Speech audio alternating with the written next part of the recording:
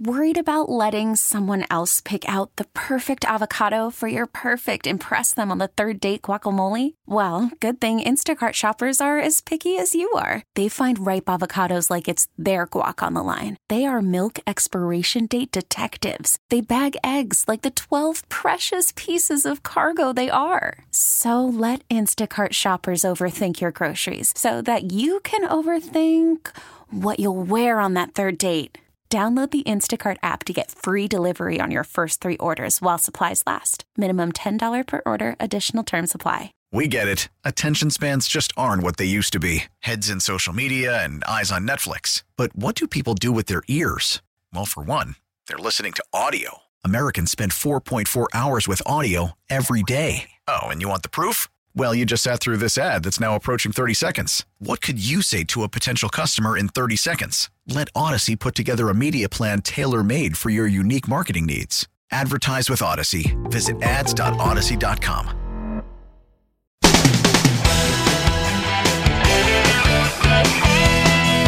Mike's on.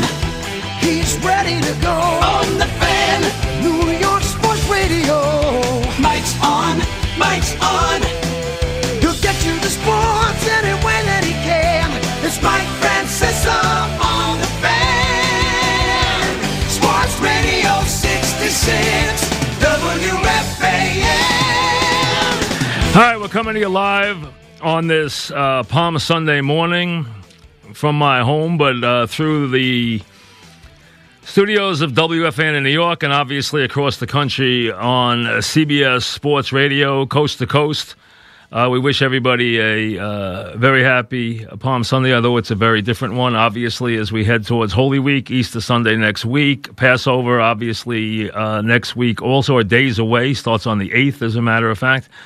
And as we begin this morning, which is like so many other mornings we've begun in recent weeks, we're still in the same place, but we are, where I live, which is a stone's throw in Manhasset from one of the renowned heart hospitals in the world, St. Francis Heart, which is kind of my home hospital. I'm very close to the doctors there. It's kind of where I go when I need anything. And it is right now in the center of the storm because Long Island has exploded. Nassau and Suffolk counties have become, in New York State being the hottest, and, of course, New York City has been very hot. But right now, Long Island in recent days has become the epicenter for the entire nation.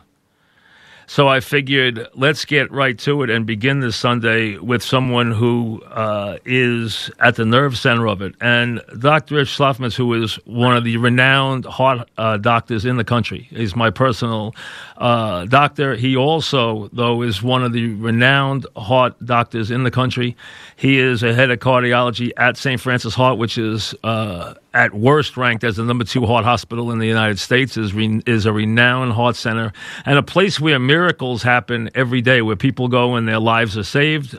This man has saved more lives than he could fill a stadium with the lives that he has saved.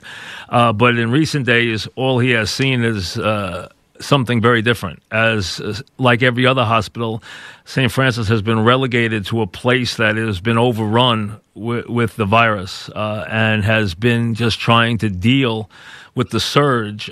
So as I welcome in Dr. Shlofmitz, he can give us kind of a first-hand look at where things are on this morning. Doc, welcome. How are you? Thanks for having me, Mike. How are you doing? My pleasure, Doc. So right now I look at it this morning in the headlines, Governor Cuomo saying that Long Island is on fire, that the surge there is unbelievable in recent days.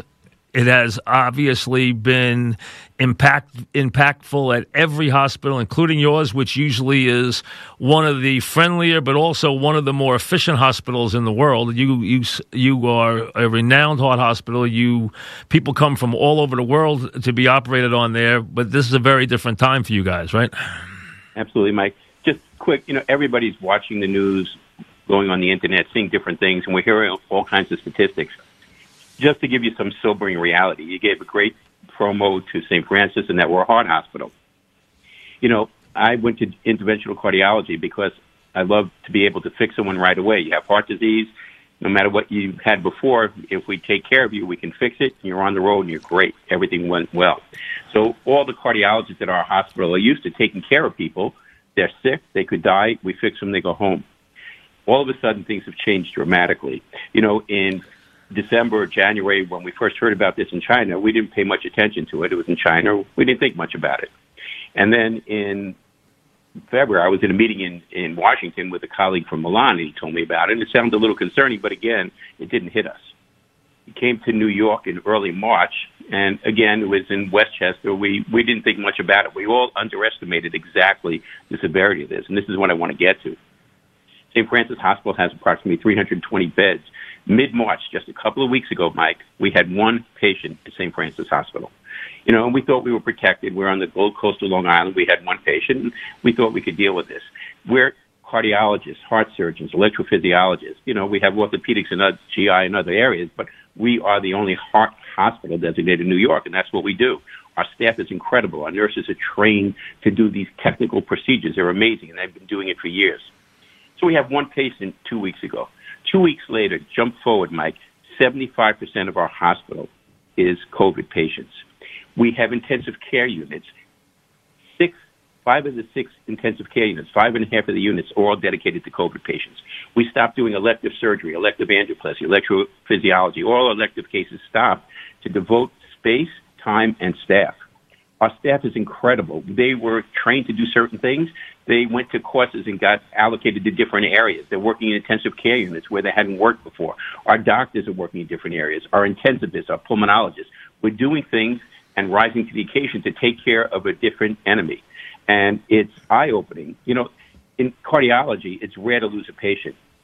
My job, Mike, now, instead of saving lives with angioplasty, is more of a social worker. I'm talking to families every day. Every patient in the hospital, families can't come into the hospital just for their protection and the patient's protection.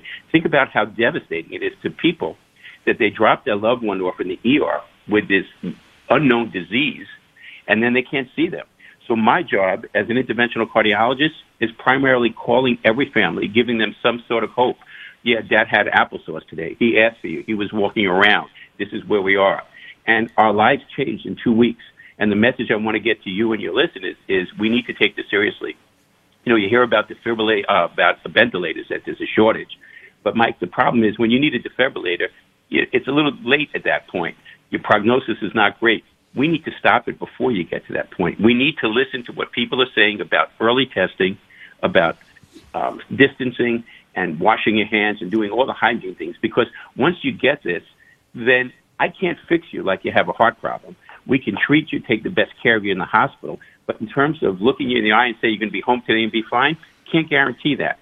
So that's why it's critical to try to minimize that disease, Mike. Doc, you all, as I alluded to, and people have heard you on my programs before, you are one of the leading people in your field in the United States. You are one of the top doctors in the country. I could tell people, I see people all the time who have been saved and had their lives improved and saved by Doc. I could tell you, I know hundreds of them. He deals with incredible numbers, and his ability to fix people is just incredible. It's a gift. Right now, that's not the case. We're hearing all these different things. You mentioned to me yesterday, ventilators is the last straw, and when you're on a ventilator, people aren't getting off. What is, if you deal with laboratories, you create equipment for laboratories, you are on the forefront of this stuff. You also travel extensively, so into Europe, you know what's going on there. What is the remedy, if there is one? If we can find a remedy, what is the remedy for this? What has to happen for this to get better? We're right in the middle of it. You're in the middle of it in Nassau County, where it is exploding. The cases are exploding by the day. They say in the next 4 to 6 days we'll hit the top. Right now, you're getting thousands of new cases every day. Well, like you said, we don't want to be in the position where we want to look to get more ventilators. We want to prevent it from happening. Since there is now no cure, we don't have a vaccine, and realistically, a vaccine is not going to happen in this outbreak season. Do you believe in any of these therapeutics, Doc? Do you believe in any of these therapeutics? Do you have a hope for any of these therapeutics? Well, you could look at it two ways. there is no science, and I was just on a worldwide webinar with doctors from all over the world looking at every study and looking at all these different things. I mean, you've heard of different blood types and different medications that are used for other things. Look, when you're desperate, Mike, you do whatever's available if it's not going to hurt you. So, when someone says to me, should you take Plaquenil and Zithromax? Well, I can tell you right now, it's just as difficult to get that as it is to get toilet paper because, it's the hoarding technique. So you can't get it as an outpatient. And what the current recommendations are is that if you're sick enough to go to a hospital, and in a second I'll tell you when you should go to a hospital, but if you're sick enough to go to a hospital and you test positive, we are treating you with those medications.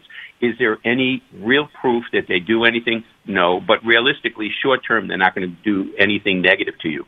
So my opinion is when patients call me up and they're desperately saying, Doc, I think I have it, can you send it to me? I say, number one, New York State won't approve it because there are people who need those meds who have other diseases, people with lupus or rheumatoid arthritis. They need it, and they need that every day. Right. So the government is appropriately saying, you know what, Doc, you just can't write it for your friends and for your family. We need this for people who need it and people who are sick. So, look, I don't know if it works, and I don't think there's anyone who could tell you it works, but if it doesn't hurt you and we have nothing else to treat you, it doesn't hurt to give you that.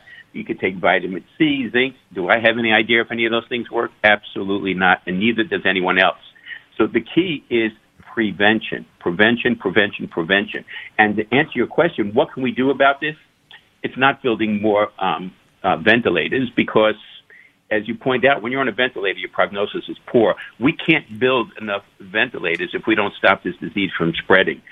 We need to get testing, rapid testing, and there's some good news on the horizon that Abbott has come up with this 5 to 15-minute point-of-service test, which instead of building millions of ventilators, we should be ramping up and making that test available, certainly for every hospital, for everybody to get tested. The way certain nations curb this, whether it's China, South Korea, or Singapore, is that they had isolation and testing. Look, if you had this disease and you have antibodies, you're safe to go back into the community and start increasing the economy. If you don't have the disease and you wear a mask, you go out into the world. But if you have the disease and we isolate you for 2 weeks and then prove you're negative, then it's safe to go out again. The only way to treat this right now, there is no real medical treatment other than supportive care. The only way to treat it is to isolate and prevent someone from getting it. And we have to ratchet up testing, right? We have to get everybody more tests, hospitals everywhere, labs. We have to get more tests for people, right? Mike, that's the only way. You all heard the expression flattening the curve. It actually makes sense. What is flattening the curve? 2 years ago, 65 million people in the United States had the flu. Last year, 35 million people had the flu, right? Now, I don't remember anyone having the flu that much, or if I did, it didn't mean anything to me. But you had, 0.5% of people died. A lot of people died from the flu in the last 2 years, 3 years. They die every year. But it's spread out over a year. I can't even think of one person I knew who died of the flu. That's great. Right. But if you squash that curve into a couple of weeks, because so many people are asymptomatic and passing around, and this is one important point. I was driving around, and I saw a lot of young people, and, young people, quote unquote, are protected. That's true. So they feel you're young, you're healthy, you're invincible, but you can be an asymptomatic carrier and transmit it to someone else. So one message is no matter who you are, especially at this time, you should wear a mask. Not so much that you're protecting yourself from getting it, because that's not really what it is doing. It's preventing you from giving it to someone else. So you could think, hey, I feel fine, and you could be a carrier. And that's why quick testing is so important, because if a 20-year-old college kid is walking around playing basketball with his friends and they have it and they take it back home to their family, that's where this thing spreads. So we need to test people. We need to be smart and wear masks when we're outside. Wear gloves if you can. Wash your hands. Doc, let me ask you this. We're talking with Dr. Rich Shlofmitz, the head of cardiology at St. Francis Hospital, which is in the middle of this right now. Every hospital in Nassau County and Long Island is. Long Island has become the hotbed, the epicenter. It's actually growing faster in Long Island right now than it is in New York City. So actually in New York, it has come west to come east to Long Island from New York City, and instead of going north, as the governor said, and that has become the epicenter. He also said, the governor, that the apex would be in the next 4 to 6 days, so we'll see if that's true. Here's a big key. when should someone think I need to go to the hospital? At what stage of where they are in their illness would you say you need to go to a hospital? Okay, really important, really, really important, because, what's happened to all the other diseases? Hospitals are, as you pointed out, on Long Island and the city, they're filled with COVID patients. What about the patients that were filling our hospitals before? It's not like our hospitals were empty. What's happening to these other people? Nobody in their right mind wants to go to a hospital, staff included. I mean, the people who are working, the intensivists, the hospitalists, the nurses, Mike, if you see these people every day, gown, glove, mask, everything, walking to a room where they may get this and be in a life-threatening situation, they are amazing, amazing people, all of them. It's incredible. And the thing is, who's going to go to the hospital? Who should go to the hospital? Well, first of all, it depends on your risk factors. We know age and other illnesses that give you immunocompromised states. That is someone who you want to take more seriously in terms of going to a hospital. Any conditions, then you should be more. But if you're a regular person and you feel sick, when should you be alarmed? Okay. So until testing becomes more available, right now it's hard to get testing and it doesn't come back right away. So let's say my patient, I did an angioplasty. He's 50 years old. His heart's normal. I stented him. He has no other issues. He goes, God, I read about heart disease. I must be at risk. No, you're not at risk if you've had a stent, because your heart is otherwise fine. We're not talking about that as being high risk. But he has a fever. He has a cough. His wife calls me up. I'm short of breath. I have a fever. I have the flu. I have aches. I never felt like this. My answer to them is do all your normal remedies you would do for the flu. Drink fluids. Try to get nutrition in. Take it easy. Take Tylenol. There are rumors that nonsteroidals like Motrin or Advil are not good for you. Is that true? I don't know, but there are rumors, so why not take Tylenol? So the thing is, you try to stay home. When do you come if you're not a high-risk person? When you're really short of breath.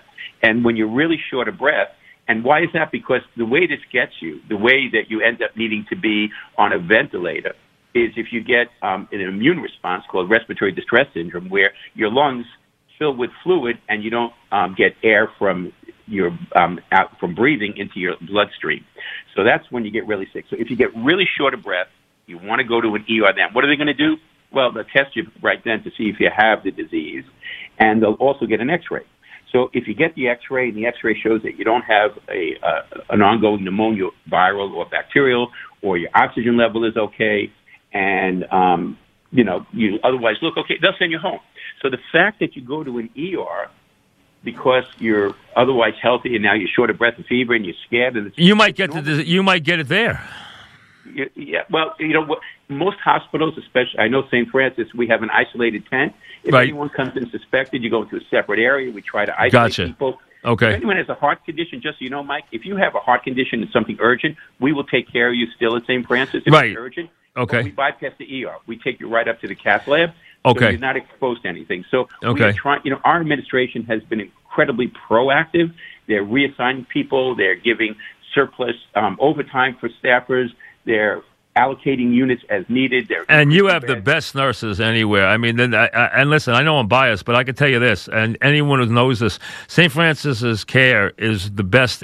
I've never been in a hospital where the care is even close to as good as it is in St. Francis. The nurses are the nicest. The people are unbelievable there. It's the best hospital I've ever been in. It's not even close. Mike, in the New York area, there are thousands of fantastic doctors at many hospitals. What differentiates St. Francis is our staff. As you say, it's like a family. It is. It's unbelievable. The care level there is unbelievable. Doc, when does someone, for the layperson, when does someone go from, say, oxygen to a ventilator? When does the doctor make that decision? Okay, so you came to the ER, you got an X-ray, we see you have bilateral infiltrates. That's fluid in your lungs or possibly infection in your lungs. So we admit you to the hospital. We check your oxygen saturation. That's measuring the oxygen level in your blood. Right. Now, that's easy to test. You just put your finger on this little device. It tells you your oxygen saturations. And we see, we're looking at the temperature curve, and depending upon what your oxygen saturations, you get assigned to a certain unit, usually a monitored bed where you're isolated, and they watch and see how you do. We give you antibiotics if needed. We give you the Plaquenil, the Zithromax, hydration. We're giving you everything you need. And you're watched to see if that oxygen level deteriorates. And we can increase external oxygen, either what we call nasal oxygen, which is a little tube, right? Sometimes where you have a mask, a venti mask, where we put the oxygen at higher levels. But if we can't oxygenate you, if your oxygenation, we call that desaturation, if we can't oxygenate you at an adequate level, that's when you need to go on a ventilator. And that's, the problem with this is, if I could just get a little specific in terms of what's actually happening, think about your lungs.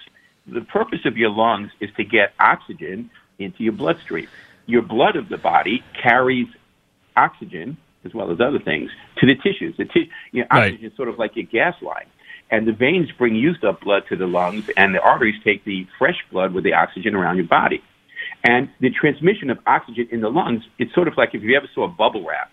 Your lungs microscopically have thousands and thousands of these little bubble wraps where the oxygen goes in. And the capillaries are very small blood vessels, and it's a very thin membrane. Osmosis takes the oxygen across the lung bubble wrap into the blood.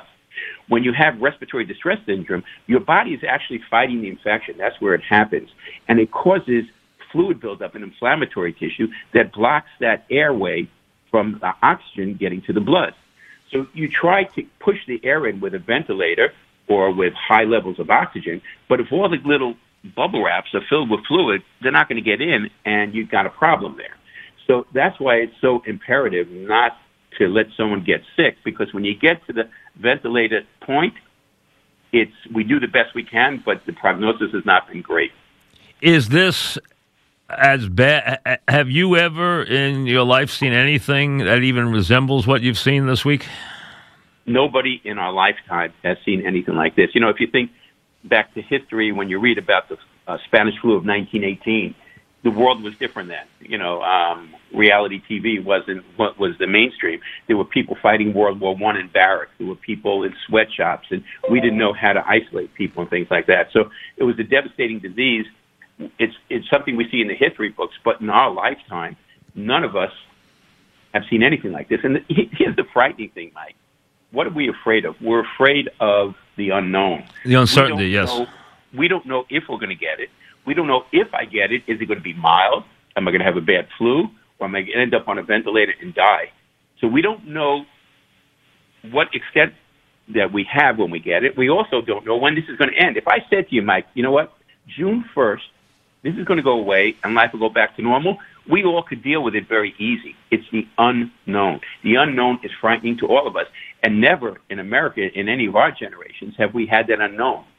It's maybe World War II, possibly, people had that unknown, but nothing like this. Nothing in healthcare, for sure. Doc, let me ask you this, and this is speculative, and you might not be able to ask this. This might be unfair. We're talking with Dr. Rich Shlofmitz, the head of cardiology at St. Francis Hospital.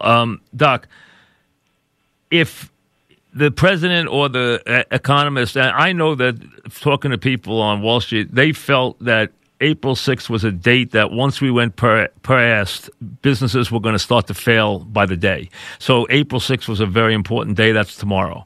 That being the case, there's a lot of pressure. Even the president yesterday talked about, I have to reconsider. The cure can't be worse than the disease. I have to start to seriously think about it. I gather he is seriously thinking about reopening the country at a certain date. I don't know what the date is yet. We don't know if it'll be the end of the month or before.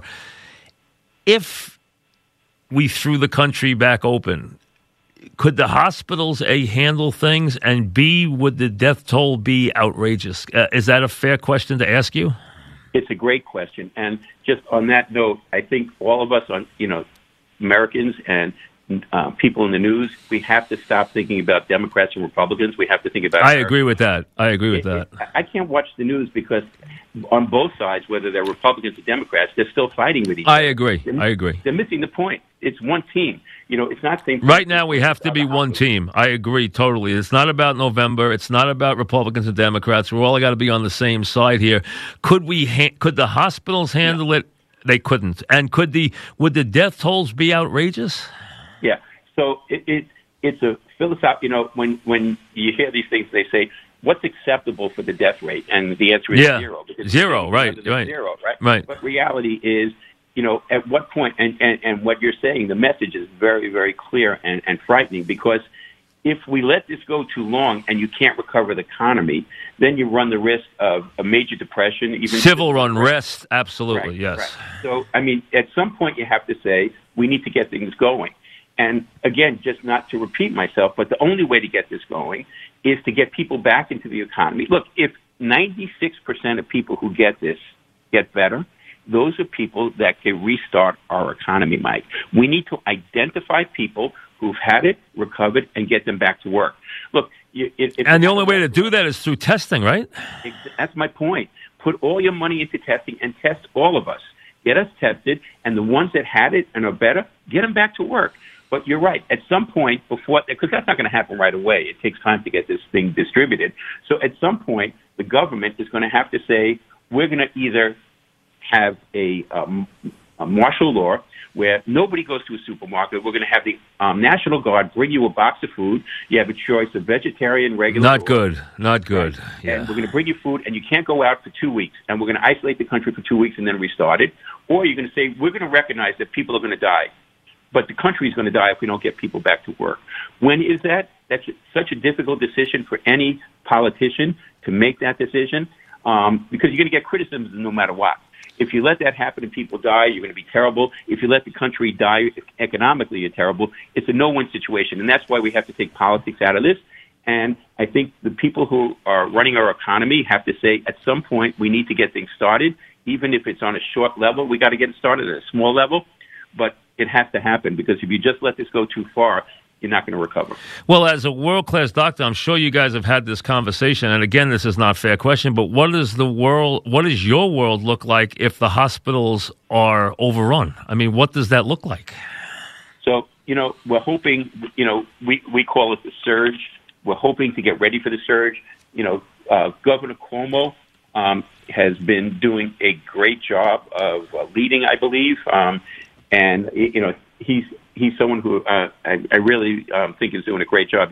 I agree. Credit for it. I agree. And he mandated that we have to, we all had to report to the state and say we will be reassigned to other areas. As an interventional cardiologist, I'll work on the floor. So we're building beds. So we're increasing our capacity. We're thinking about building beds in our garage. Every one of our spaces that we use for other things, we're building beds, and so is every hospital. And you're a specialist hospital, so it's harder for you to do that stuff. I mean, you're a hospital that's known for one protocol, world-renowned for one protocol.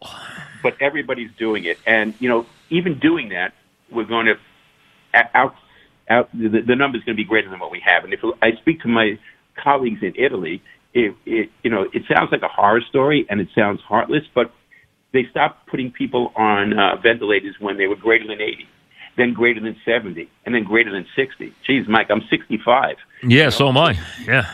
You think about that. But at some point, when it becomes a disaster situation, you have to make decisions. And if realistically someone's on a ventilator for 2 weeks and they don't get off, they're not politically correct decisions. They're not desirable decisions. But your question is, if we hit a surge that's worse than the curves show, decisions like that, which are very hard, will have to be made. And those are decisions, as a physician, I make with families every day. As I said before, I'm talking to family members every day. And they're very difficult decisions. I try to talk to them practically and say, look, your mom is 87. She's on this ventilator. Her kidneys are shutting down. She would need to be on dialysis. The chances of getting off this, is this what you want to do? And we have family discussions. And sometimes people say, okay, stop everything. And they voluntarily do it. Other people say, I want you to do everything. My mom's a fighter. At this point in time, we're still able to respect everybody's wishes, whether they had a healthcare proxy or the family knows what the family wanted. At this point, we're able to respect that. At some point, if it becomes a disaster, that might not be the case. Unbelievable. Well, listen, I appreciate your time. I know how busy you are right now. First, you stay safe. I mean, how worried are you about getting sick? I mean, you're dealing with people every day. How do you make sure that you stay healthy? So, a lot of our staff members have gotten sick. My partners, fortunately, they're not severely ill. I'm a lucky one, Mike. When I'm working, I can't imagine if I was home and watching the news, how I would go on. We, as healthcare workers, as serious as it is, we're working and we're doing something positive as best we can. So that distracts me. When I get home, that's the time I worry. And I got to be honest with you, in the middle of the night, sometimes I wake up and I go, do I have a fever? So it's only normal to be afraid because it's the unknown, and we're all, humans, and it's normal to be afraid of the unknown. Well, listen, continue the work you do. It's amazing work you've done. I mean, listen, you've always done amazing work, but this is just unbelievable. Thanks for a couple of minutes. I appreciate it. Be well. Stay safe. Thank you. Take care, Mike. Thank you. Dr. Rich Shlofmitz. As you can see, the situation that's on the ground as we speak, just I'm telling you, a stone's throw from my house. That's where St. Francis Heart Hospital is. It is a wonderful small hospital that is renowned heart hospital, the number 2 ranked heart hospital in the United States behind Cleveland Clinic, one of the most renowned. That man right there is one of the foremost, in his specialty, one of the foremost doctors in the United States. And right now, as he said to me, I'm working like a social worker. And the surge on Long Island is unbelievable. So there's a lot going on in these days as we lead up to what everyone says is going to be the apex sometime this week, as it could come on Good Friday, as crazy as that, as we hit Passover and Easter Sunday this week. We're coming to you live from the Rocket Mortgage by Quicken Loan Studios, a remote version of it. These are challenging times, and Rocket Mortgage is prepared to help. If you need mortgage assistance, contact their team 24/7 at rocketmortgage.com. From their home to yours, the team at Rocket Mortgage is with you. We'll be right back. We get it. Attention spans just aren't what they used to be. Heads in social media and eyes on Netflix. But what do people do with their ears? Well, for one, they're listening to audio. Americans spend 4.4 hours with audio every day. Oh, and you want the proof? Well, you just sat through this ad that's now approaching 30 seconds. What could you say to a potential customer in 30 seconds? Let Odyssey put together a media plan tailor-made for your unique marketing needs. Advertise with Odyssey. Visit ads.odyssey.com.